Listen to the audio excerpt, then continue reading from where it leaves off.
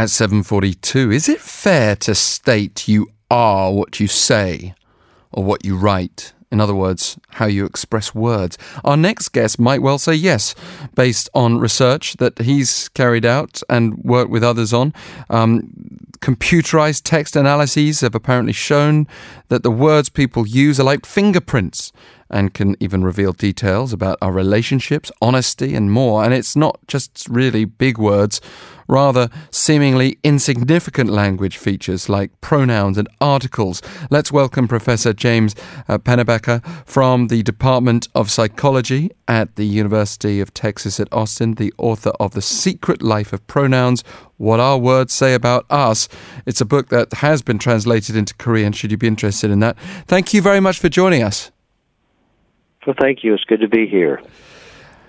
And in this book, you noticed through the research that produced it, there's something particular about our choice of words. Like, for example, those in power, the words they use. Can you tell us more about the patterns you discerned? Right. What we're able to discover is that when two people are talking, or we just track the language of an individual, when individuals have higher status, they shift so that they tend to avoid using words like I, me, and my, and instead tend to look around at others and using words like you and we at higher rates. What's interesting about this is these words, in terms of just the pronouns themselves, give us a sense of where people are paying attention. So that a high-status person is looking out at the world, the lower-status person is looking more inwardly. Is there a sense that we become influenced by others who use these words, though, as well? In other words, some of the reason might be because of where we're directing attention, but some of it might be based on being influenced by others, like the famous royal we that the British royal family use may have indirectly influenced other leaders around the world. It's certainly possible, but what's so striking is how these patterns hold up across languages and across cultures that are so different from the royal family.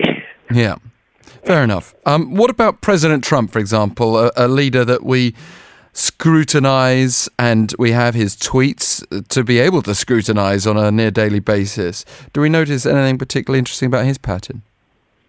We do, and some of this will not surprise anyone. Some of the dimensions we pay a particular attention to are groups of words that suggest complex thinking, or sometimes we refer to it as analytic thinking. These are words, they're not necessarily big words, but they're words that people use when they are distinguishing differences between ideas. This might be true, but not that, and so forth. And what we find is that President Trump is, in terms of analytic language, is without question the lowest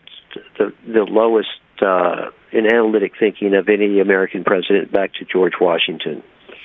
In other words, he's not somebody who makes if-then statements. He's very much an intuitive thinker as opposed to a logical thinker. Very interesting distinction. And another dimension goes back to what we were just talking about in terms of status and confidence. He is very, very high in this sense of confidence and clout, and speaks as though he's somebody with high status. Again, more so than any previous president. Can you tell when someone's faking it, though? For example, there might be the language of diplomacy. Some people might just naturally put in make their language slightly less certain, or make their language a little more open to the listener or reader, and they might just do that because they're kind of accepting of a wider audience, whereas others might be doing it in a manipulative way. Can we discern that? We can, and there's different ways to do it, and of course it depends some on context. So, for example, if I am coming across as more genuine and self-effacing, I might say, I think the weather outside is cold. Whereas if I'm somebody who speaks with absolute certainty, I would just say the weather is cold. And the first approach, I think the weather is cold, is essentially saying in a more humble way, well, there's multiple perspectives on this. You might think something differently, but I think it's cold. So those very small little words and phrases are giving off more information than I think I certainly ever thought before I started studying this. So for many of us listening right there would think, well, hang on a minute. When was the last time I said, I think it's cold? Because almost always we either say something like, it's cold, or just shorten that phrase as much as possible for ease sake. And sometimes it's so cold that you're not really in the mood for spitting out a whole sentence. Can we really overanalyze that? Maybe not the best example, but if you start listening to those situations where, for example, if I asked you to compare the economies of Mexico with Canada. Now, you're probably going to say, because Mike, I'm going to go out on a limb here. You're not a world expert on that, nor am I. But you can kind of fake it, and you will say, well, I think Mexico's makes much more money of its money through agriculture compared to, I don't know what the answer is, but I will use words like I think, I believe, I wonder, and those are signaling that, I'm trying to figure it out while I'm speaking. Whereas if I were a world expert, I'd say Mexico's economy is this, the other economy is that. In other words, when we're certain, we don't use those hedges. Right. And some of these are going to be just in our everyday life. If you and I are walking down the street and we are talking about various topics that we both know somewhat, sometimes we will use that language of it's not necessarily uncertainty, but an awareness of other perspectives. Yeah, well, it does seem to, at an everyday level, draw on what we respect in academia, i.e. the need for citations in a way. Like, for example, after this interview, I could go and tell somebody the way you use pronouns is really important. Or I could say, apparently the way you use pronouns is really important. I was speaking to an interesting professor today about that subject. The second way is more engaging, but it doesn't make the listener feel like I'm just ramming it down their throat. Yes, and I think there's some truth to that. But by the same token, we often like to hear somebody who speaks with authority. And in fact, we've been looking at the language of political leaders around the world. And what we found is over the last 50 years, actually a little bit longer than that, is there's been an increasing, that leaders use an increasing amount of status language. They speak with absolute certainty, even when they don't have the faintest idea what they're talking about. And we, the voters, tend to vote for people who speak in a simple way and with absolute authority. It's a sort of way of speaking or writing that commands respect, but also demands a certain level of respect, I would suggest. Would you go along with that? It kind of like, for example, if someone was to impart some sort of spiritual wisdom to you, if you had any kind of respect for their position in the first place, maybe you'd be more willing to listen than if it was somebody sitting on the side of the street holding an alcoholic beverage in their hand. Well, that's true, but it also is the language of a successful huckster. So if I speak with certainty about something, even though I might be lying through my teeth, you're going to be more likely to go along with it.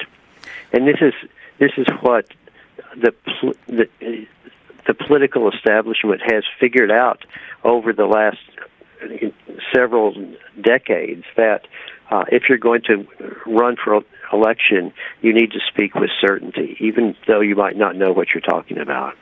At important moments like election periods in the US, it's very important for people to up their discernment then. Can you give us a method for establishing when someone is telling the truth or just flat out lying?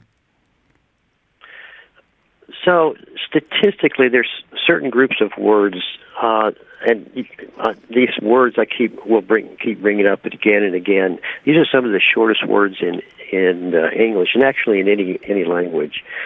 So a person who is telling the truth tends to use words like I, me, and my. They're more inward looking.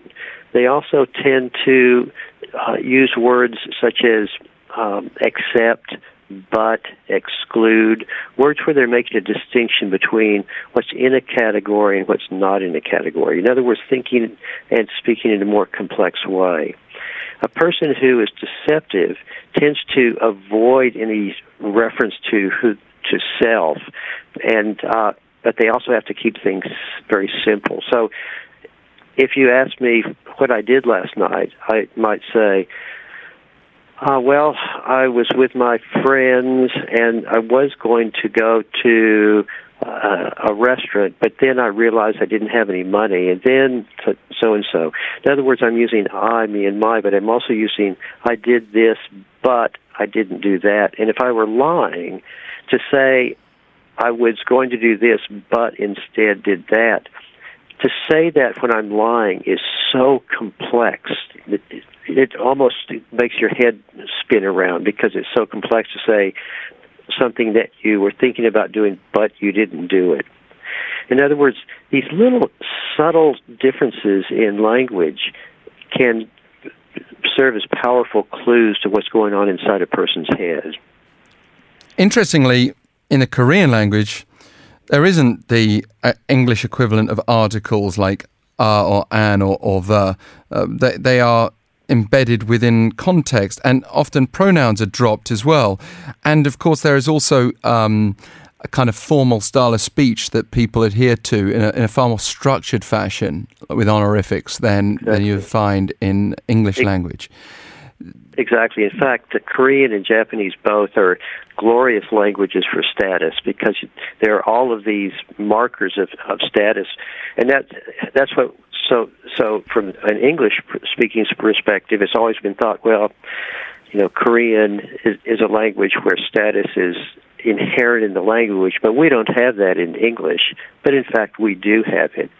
Now, the fact that in Korean you don't have articles or you drop pronouns doesn't make any difference because the speaker and listener both know if you're making a distinction between a table versus versus that particular table. Yes, indeed. So in fact, you have the equivalent of articles. So it would be table versus this table or that table. So every language knows we're able to make that distinction, and it's also known even with the pronoun drop, the context. That the person is talking about I'm hungry versus you're hungry. Just to finish off with a little exercise that we might all do, something you started your TED Talk with. You suggested when people write down something about their experiences, they can actually improve their immune function. So yes, there's a lot that you can do to analyze based on what people write and the way they write, but would you suggest that we all write down our emotions more often, even if it's only for personal consumption? Well, this is another large line of research I have done over many years. And the basic idea of this is when an individual finds themselves thinking about something or worrying about something too much, just sitting down and writing for even 10 or 15 minutes about your thoughts and feelings about that thing that's bothering you helps you to get past it. Putting unexpected things into words has this almost magical ability to help resolve that topic. So you sleep better. And there have been hundreds and hundreds of studies now with this, what we call expressive writing, that is associated with improved immune function, better working memory, and other changes associated with psychological health. So yes. Yeah. Definitely do occasional writing when you find that you're obsessing about something too much. It can feel a bit silly or make us a bit self-conscious, but it's probably a lot easier for people than sitting and talking to themselves. Thank you so much, Professor Pennebaker, for joining us today. You bet.